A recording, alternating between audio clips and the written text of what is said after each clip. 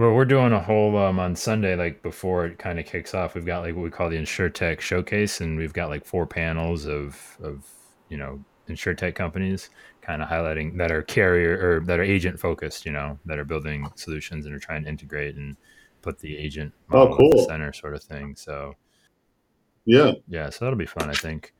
So it'll be interesting to see the turnout there. So yeah, so Sunday, like the event officially starts Monday, but we've got that and then a video marketing workshop running parallel to Hmm. each other on Sunday. That's So great.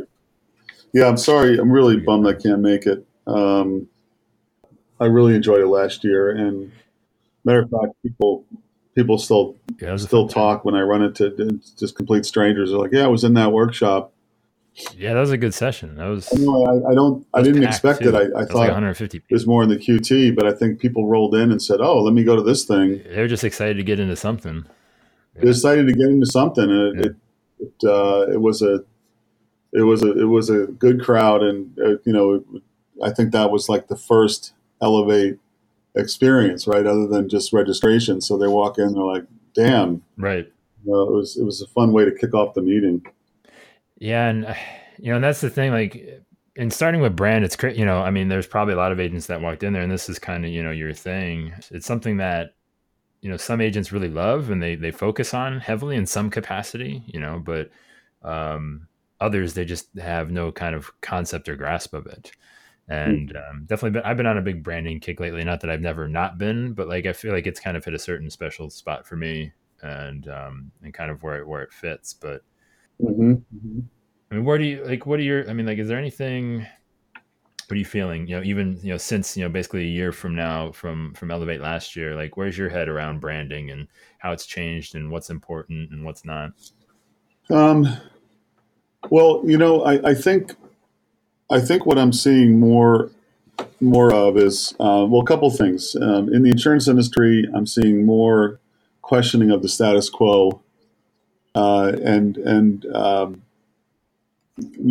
think part of it has to do with technology, and part of it has to do with the consumer. So, like these insurtechs, they don't these people they're just not only technical or technology people. They are people from all walks of life, and no one's telling them what to wear, when to come in, when to leave, or how to work. I mean, they're just getting the job done, and Yeah. I wonder how the insurance industry is going to respond to that. I heard I think it's going to have to respond, and I heard a very refreshing comment by someone in charge of recruiting at a very large national PNC carrier, and she said that they aren't even talking about insurance opportunities like an actuary or accounting or claims or underwriting.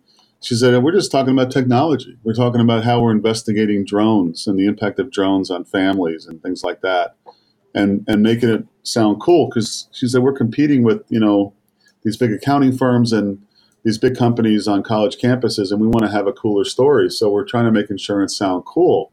It's all about technology. And she says it's working. And then they're doing mentorships and things like that. So I think working on the culture of what it's like to work at an independent agency and what it's really like to work at an insurance company is going to be critical. Um, and part of that too is just a total makeover of how what the brand touch points look like, which is the fun part, the last part of all of this. Once you have a strategy, is how do we look? And I love to talk about insurance blue and how everything is not only the same, is not only blue but the same shade of blue.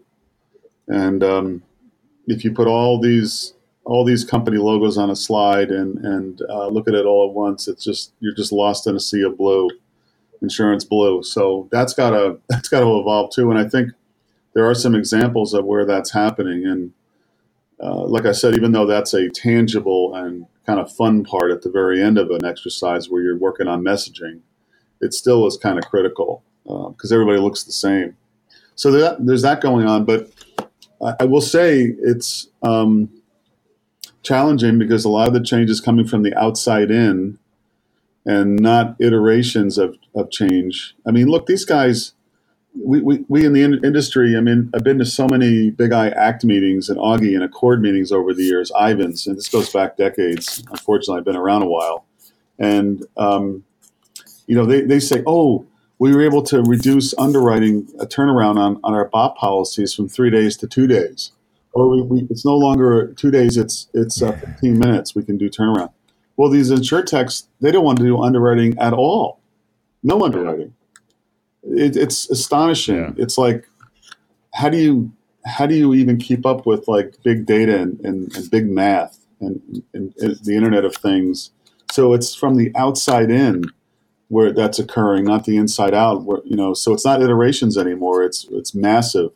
But despite all of that, I really think, and I've been really talking with a lot of people that are in the insurtech space right now. I'm doing like 2 calls a day with these people, all kinds of insurtech startups, many of which are coming from inside the industry, like people like you and I have been bouncing around a while and are Yeah. or we were independent agents or we were carrier people, and they're starting these things that enable the agent and broker channel. I really believe that agents and brokers are going to be doing very well if they just adopt some of this new technology. If they're stuck in status quo mode like the taxi cabs were with Uber, they're dead. But I don't think that's going to happen. I honestly, I've also been running into quite frequently people that started as an agent, as an agency.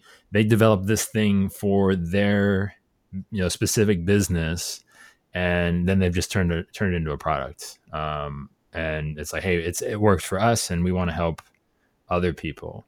My only concern is that it feels like, are we at some point, like as everyone has those successes, are we cannibalizing some of our best agents or, like forward thinkers, like leaders? Like for them, it does feel like it kind of draws them out a little bit. It draws them out in what sense, Joey? Meaning like it draws them out of like focusing on just being like a really good independent agent or agency. It's like, hey, we're going to come be our own little, insurtech company, or, basically become an insurance vendor at that point. Where are their talents best served, I guess, is the question. Yeah, that's a really good point, because I ran into this guy, Peter McDonald, who was with a family agency called riskadvice.com. I know Peter. Yeah, I know Peter. Yeah, and by the way, that's a cool handle for an independent agency, riskadvice.com. And and now he's kind of like Mr. InsurTech. He started a commercial lines application program. I don't think it's out or available yet. It's called Wunderwrite, WUNDERITE, Wunderwrite. And it's kind of slick, but he's focusing on the technology piece. So have we lost a good risk advisor? I don't know. I think the consumer always gets what he or she wants. It's kind of like, I didn't make that up myself, but people have said that. What does the consumer get from the independent agent channel right now? It gets choice. They get choice, which is great, which is really important. Do they get convenience? And that's the part, because that's the other thing they want. They want choice and they want convenience. I think a lot of consumers punt and they say, I really would like to look around and get a choice of coverages and companies and prices and et cetera, et cetera. But I just, it's exhausting. So I'm just going to click on geico.com and get it done, and so they kind of trade off the convenience over the choice, even though they don't feel great about it. I think the insurtechs that enable this model of both choice and convenience are going to be the winners, and making it easy for people to get quotes, to get to there's someone said to me recently, this whole idea of the shenanigans that go on after you deliver a quote. It's like, well, the price changed a little bit because we had to do X, Y, and Z. And people want to like kind of a checkout experience like you get with Amazon. Like, okay, I have the coverage in the shopping cart. I'm going to check out, and it is what I thought it is, and that sort of thing. It's really a balance, because insurance is, as it was constructed originally, which is another conversation we can have because it's getting pulled apart in pieces. But it's kind of important. Joey, you were an independent agent. It's kind of important to get the coverage right and have really good advice and know, if I don't buy the flood endorsement, I know I'm not buying it. I'm aware of it. I didn't buy it, and I get that it's important, but I didn't buy it because my agent told me about it, and I get it, and maybe a couple of years I'll have it. So there's that conscious decision made over what you bought what you don't have, and what you may need in the future. Those are really important decisions. And when you can buy coverage for your, you know, your baseball card collection over Trove over an app, is that useful? I don't know. That's interesting? Is that useful? I mean, I don't know either. I mean, maybe I've never had that inclination yet, and maybe that's terrible of me being an Yeah, insurance guy. To want to protect my guitar or yeah, my baseball card collection that is non-existent anymore. right. But so here's an interesting thing though, right? Like it's like we're overcoming this. We always say like it's not just one independent agency, like it's all independent agencies, right? Like we're a representation of the industry, sort of. It's like, hey, I talked to one of those guys and they weren't any good, Mhm. so they're all no good. And back to like the whole brand conversation of our brand as an industry, as the independent agent brand. Obviously that's part of kind of trustedchoice.com's mission, is to kind of help kind of bring the channel together, agency nation, like bringing having us identified as kind of one thing. But it does feel like it's a challenging kind of hill to climb. And what do you see as far as, like you said, the sea of blues, and just can we embrace that, like the Android kind of slogan, together but different sort of thing? Is that sort of like kind of what we might need to Yeah, adopt? I do. I think we, well, I think the consumer wants, they want everything, and they don't want the insurance industry to be distant, faceless, impersonal, concerned only with numbers and profits and not with people. And that's, if you ask them, they may like their agent, but they don't really like the industry, just like they like their congressman and they don't like Congress. It's that kind of, it's that monolith Yeah. thing. And unfortunately, the agents who are stuck in status quo, which is unfortunately a pretty significant, you might even say majority, but it's certainly a significant minority of them, are sort of just like, well, that's kind of the way it is. We have this technical thing. We have jargon. We don't spell out what CGL means or BOP, or we just throw around this jargon. We tell people that it's going to take 3 days to hear from the underwriter. So Yeah. those agencies have got to just take a time out and step away from these technical workflows and the way and the carriers that you work with that make life tough for you, and say, listen,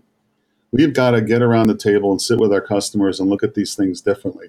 We have to experiment. We have to challenge our companies and say, are you piloting any insurtech? Can we pilot with you? Or conversely, can we as an agency work directly with some of these insurtechs who might bring a fresh new way to present a policy to a customer, for example? Can we learn from them? Because in an industry that's all about taking on risk, nobody likes to fail. Nobody likes to try things and fail. And I think that's a big mistake, because we don't want to be in a scenario where we're like the taxi cabs who didn't respond to Uber. I was talking with the CEO of Applied Systems, Reed French. He told me he did a little research, and a taxi cab medallion, which is the license to operate one taxi in New York City, went for like Yeah. $2 million 4 years ago. Sorry, 1.3 million, and sold recently one of them for 200,000. So the values has come out of the taxi cab industry because they didn't respond, but banks responded quite well to fintech or financial technology. Uh, I think we, as agents and companies, can Yeah. respond to insurtech. I think we can leverage it.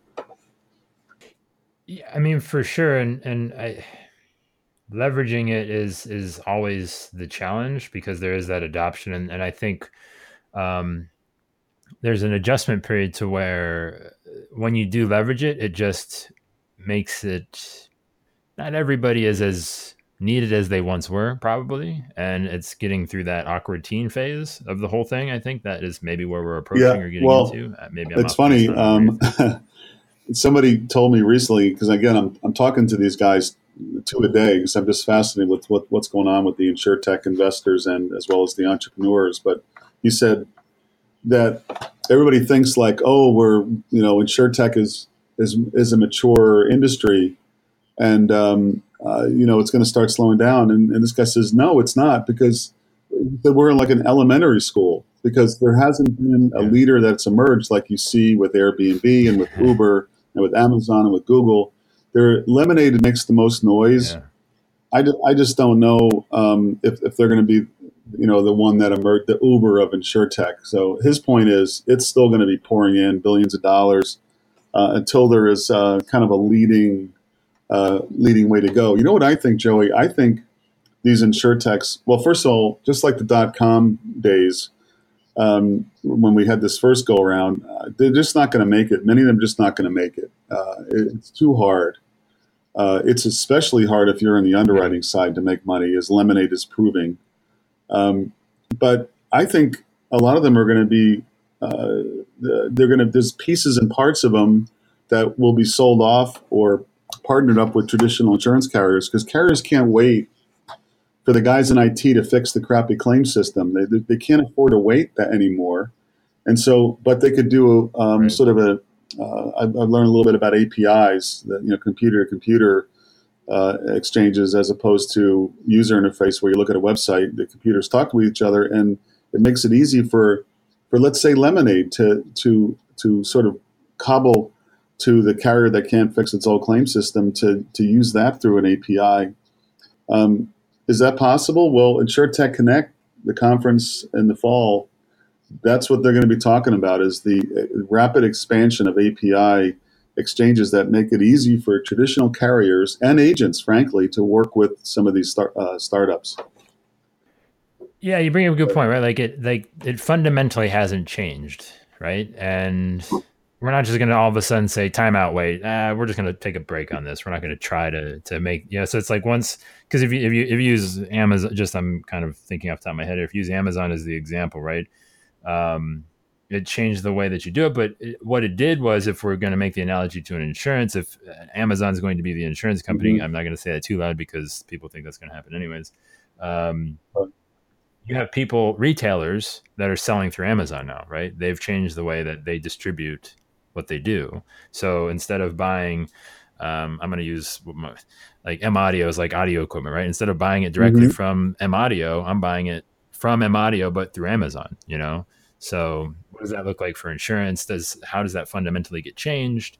And like you said, like how long is it going to take, and who's going to be the winner, and what's it going to look like? And Yeah. I never really quite, it's like, it's kind of scary. You kind of have like a little panic attack. You reach for the brown paper bag sort of thing when you think about it like that. But, Well, I think yeah, I'm not sure. one thing I find kind of interesting about these startups is they have there's kind of a coolness factor to them. As a matter of fact, I think it's like three C's. If I can get my thoughts straight: convenience, community, and a cool new look. They like I said, the consumers want choice and they want convenience, and so these guys make it easy for consumers. It kind of looks like an Amazon buying experience the way they set up their quote unquote shopping carts and they make it easy to get something done using sliders. So if I slide this over, my coverage goes up and the price goes up, and vice versa if it goes down. And so, they're making it just easier with a quicker quoting and a quicker checkout. Is it good coverage? Who knows? Is it A rated? Who knows? Is it just a piece of what you really need when you should talk to an independent agent, have a Yeah. blanket homeowners policy instead of just having your collectibles covered? I don't know, but it is convenient. And then the community piece is just they seem obsessed with having their customers and their employees have a good experience, and the best brands have kind of an obsession with making sure that both culture, which is the internal brand, if you will, what the employees experience, and the brand, which is the external expression, are kind of the same thing. And I like to draw in the air an infinity symbol. On the one side is brand, the other side's culture. In the middle, where the X is values, and values guide employee behavior, and they're lived on the inside when they're well constructed, and they're shared on the outside. So people say, "Oh, the people that work at this insurance company kind of like me, and we share the same values, and it's kind of like Starbucks is your friend when you go in there if you're a Starbucks fan. It's like there's no surprises, only pleasant ones, and It's just kind of an expectation, and that's the community part of what they build, and they hire good people, and they don't micromanage them, and they don't tell them what to wear, when to leave, when to come in, and it's just this it's community, and that's often missing in the insurance world, unfortunately, at least to date. And then finally, it's the cool new look. I mean, if you look at these apps and things, again, I'm not passing judgment on whether they're good for the consumer or not, but they're just bright colors. It's not insurance blue, which is the same shade of blue times 100. I mean, you can't even you run out of room on your PowerPoint slide if you try to put all the insurance company logos on one slide, and they're just kind of a hip factor to how they look, and they have cool names like Cubba and Trove and Goji, and what is it a name? I mean, what does Uber mean? What does Amazon mean? What does Google mean? Names are empty vessels into which we pour meaning, and so they come up with these names, and they don't say State Farm, Mutual, Auto. It just kind of blends together, all those traditional company names. And that's the fun part, Joey. The what you call your agency, what you call your company, the logo, the name, the tagline. That's all the fun stuff. There's got to be a strategy. You've got to stand out for something. You got to differentiate. And this has nothing to do with technology. This is all about what are we going to stand out for going forward. What are we going to? We're not going to be a generalist anymore. We're going to be good at a couple of things or one thing. We're going to specialize in families. We're going to specialize in this kind of business. The agencies that focus, and companies too, and MGAs and wholesalers, that's why you see them doing so well. The agencies that focus on niches are more profitable because their staff is more confident and they can write the business quicker. Yeah, and I think so obviously there's a lot there. There is this adversarial approach, to the whole thing, whether it's agent carrier or carrier to, person having a claim. I'm actually going through one myself, with an insurance company that will remain nameless, I guess, at this point. But like you said, there's just so much room for things to go bad, right? It's when there's this much at stake, when things need to be replaced, when big dollars are at play, it's hard not to be guarded and close to the vest. And maybe that's like one of the biggest kind of shifts in mindset, not to the fact of, just to the fact of like, hey, we're going to have very simple, very approachable names and things like that. That's part of like the mindset. It's just, hey, how can we adjust and make it easier to not have to just treat everybody like they're, a double agent, like kind of Nazi spy sort of thing. I don't know. It's fascinating. I guess. Well, just to talk about independent agent side of all this, because I know the carrier piece is a big part. I would much rather be an independent agent going forward. I've been bouncing around the industry. I'm a classic baby boomer. I've been observing agents since 1982 when I started at AM Best Company in the magazine group, and I just find them fascinating. I think there's a reason why a lot of the InsurTech dollars are coming into impacting the agent and broker model, because it's good for the consumer, and they have great relationships with their carriers. They have a solid customer base. They've got they're growing above GDP rates. Many of them are very profitable. You can see all the M&A activity because there's interest in this model from the inside the industry as well as the outside. And it's a complex environment, and they do a good job for consumers. And the kicker is that while this technology will enable this model, I think the model is going to look different. And I think agents have to have much more of a sense of urgency right now. I don't think it's a matter of let's see what Travelers does, or let's see what State Auto does. I think they've got to take more action now, because if they can bring to bear the same technology that the InsurTechs are bringing, they're not going to lose their customers. It's only when they ignore those trends, as the taxi cabs did, where they're going to have a problem. And so I see two paths forward for the agents that are listening here. Two paths. One is status quo, which is just riding out the wave and it's been a great business, and it's your choice, and you can harvest what you've put into it. There's nothing wrong with it. It's the American way. I mean, I'm not going to tell them what to do. But if you don't do anything and you're in your 50s or 60s, it's probably game over in 5 to 10 years, but that's okay. I mean, it's change is hard. I get it. But accept it and don't think someone's going to hand you the path forward. I think it's going to be a little bit harder work. For those agents that choose the other path, which is innovation or an innovator brand, I think they need to do a number of things. And I have a list, with the top of my list, that I could share. But there's tremendous opportunity, Joey. I mean, I'm excited for these guys. I mean, that's kind of, what you do, right? I mean, who do you prefer to work with? I mean, I guess I don't know. I'm asking a question. I think I might know the answer to. I mean, is it more on the company side? Is it more on the agent side? Like, who do Well, you I enjoy helping the enjoy helping agents the most.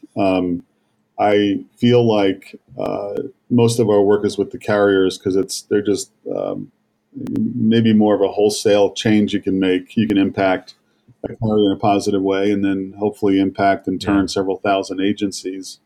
And we've seen that happen. Agencies that we work with tend to be on the larger side. They may have, although not all of them. It's a mindset, Joey. Like, look at branding and culture strategy as an investment, not an expense. That's number one. You got to have that mindset. Look at it as a strategy, not a project. A website you could say, is a project. A lot of agents feel like the website is the strategy, but it's not. It's the fun, easy part. Once you have a written brand and culture strategy, which so many of them don't have. So we tend to work with the larger ones who have, a bit of not just transactional leadership, which are more the technical people that come up through an agency and run it. And they have more, the ones we work with tend to have more of a transformational leadership, which is more around positioning for the future, more of talking about vision, and they understand what the future what the future holds for them, and they're trying to position for that. And it's a blend of both. There's also a lot of other business partners in the industry, Joey, that we work with, like trade groups and technology companies and associations. It's all one big happy family as we look at it, because there's so much need for change and in a very positive way.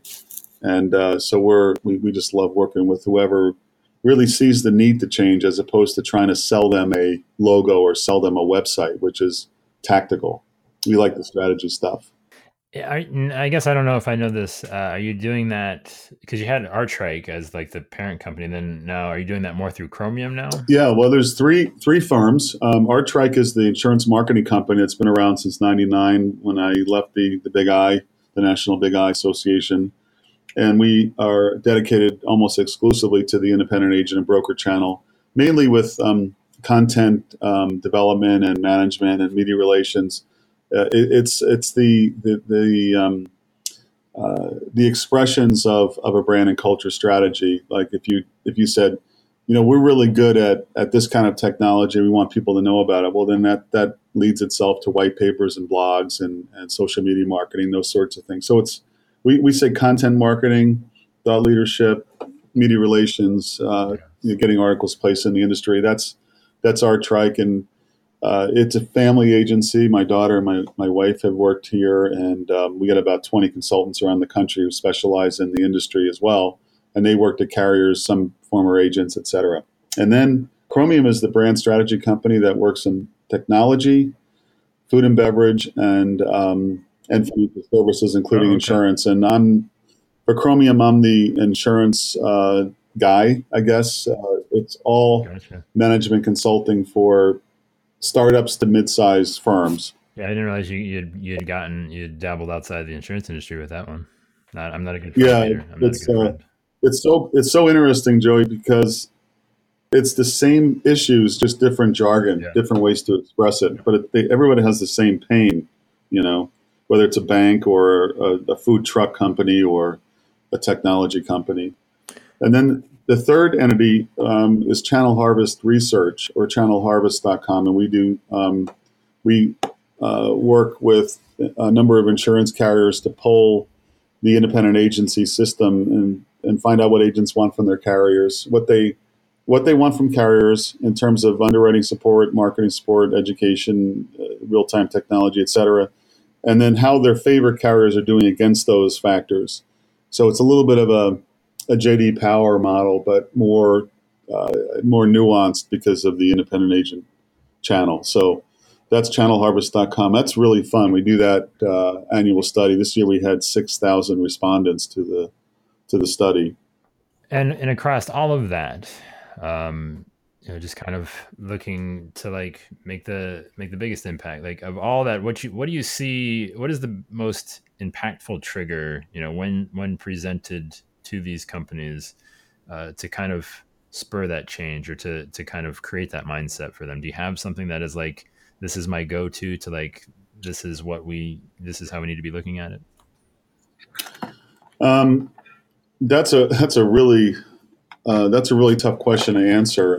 I think I would say that most of our clients, and I would say, like, of course, potential clients, are probably not looking at a crisis for when they're not. And a crisis doesn't have to be negative. Let's say they're going through a merger. I mean, there's obviously you're going to have some branding issues, some strategy issues there around messaging, et cetera. Sometimes they are, in a financial crisis that happened last year. Sometimes they are expanding to a new territory. Could be an agent or a company saying we want to go into a new state or a new product line, or we want to pull back in these states, and our name, our messaging is kind of off. Those are kind of reactive things that don't occur as often as where you need to be proactive. Or a CEO change is another kind of reactive thing where it's so obvious you're going to have a shift in the C-suite and that sort of thing, and then the messaging coming out of it. There are things that happen to companies and agents over time where if we point those out to them, it's like, oh, really hadn't thought of that. Companies will hang a mission statement in their cafeteria that says something like, our mission to be the largest writer of car insurance in New Hampshire, right? And so people come to work every day, they're trudging into work and seeing that sign, and it's just not exciting. Or can you imagine policyholders saying, oh, I can't wait to write you guys a check to help you be the largest writer of car insurance in New Hampshire? It's just not inspiring. It's like a business plan that got put on a poster by the HR department. It all gets twisted. So we ask people, do you have a written brand and culture strategy? And there's 9 components of it, but there's some that are really critical, like vision for a better world for your customers and your employees. A really solid mission statement that describes what you do. Values is critically important to have 5 to 7 core values for guiding how your employees behave. And so you start asking these questions, and they got bits and pieces, and they haven't looked at it in 10 years. They have 6 subsidiaries that don't look the same. It's just a collection of logos that somebody came up with in marketing. And you see, and everything kind of looks like a rummage sale. Like it just all different colors and names, and it's all thrown on a website, and it just looks like, where's the heartbeat here? Like, why should I care? And so those are things where, Joey, you start to ask those questions and make them feel a little bit uncomfortable. And that's when you can start having more of a strategy conversation. It's not rocket science. It's just not the business side that people are comfortable with that run these companies. And it's just not their comfort zone. They want to talk about insurance. They want to talk about their latest endorsement to the ISO CGL policy or something. And talking about brand and culture just seems like, ooh, why don't we let marketing handle that, handle brand, and HR, let those guys handle, the culture stuff. We'll have a company picnic every summer. I mean, they're missing it. It's got to start at the very top.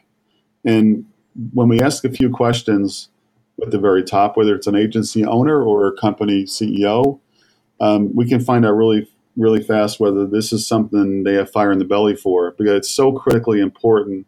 Everything else is so much easier if you take the time to develop a authentic, written brand and culture strategy. Yeah, because so many people want to feel like that's the made up part. But you can't have a business that doesn't support the brand, the marketing, the technology, that vision. Uh, those things inform. Those are business. They inform how the business operates, right? You can't have a strategy that doesn't support how the business operates, and it's that disjointedness that I think gets a lot of people in trouble. Oh, absolutely, Joey. That's you said in 2 sentences what I just said in 16 paragraphs. Um, everything else is so much easier because they're tactical considerations, not strategic, and they're more left brain rational decisions like what color the website should be, and not emotional or right brain decisions where you're appealing to a really strong narrative that where your company came from and what deep human needs your customers and your agents care about, and your policyholders what's important to them, not just buying coverage, but what else is going on with them. And these are sometimes uncomfortable decisions for people who are technical thinkers or left brain management by numbers people. And not to criticize them, because insurance, you can lose a lot of money in insurance. You can go to jail if you don't do it right. So you need that kind of thinking. But we need in our industry more transformational leadership where people are saying, I'd love change. I'm willing to shake things up. I want to improve. I want to work on our culture. I want to be a better communicator. I want to inspire the staff to work towards a common goal without me holding their hands and looking over their shoulder. I want to paint a picture for the future that's exciting for our customers. This is not something that insurance people are comfortable talking about typically. And that is why you see them lost in a sea of blue. And I guess InsurTech, if there's going to be a lot good coming out of this, Joey, that's going to force these conversations. And not everybody's going to make it, but a lot of them will if they're willing to embrace these changes. Peter Van Artreik, I'm going to leave it right there, sir. Okay.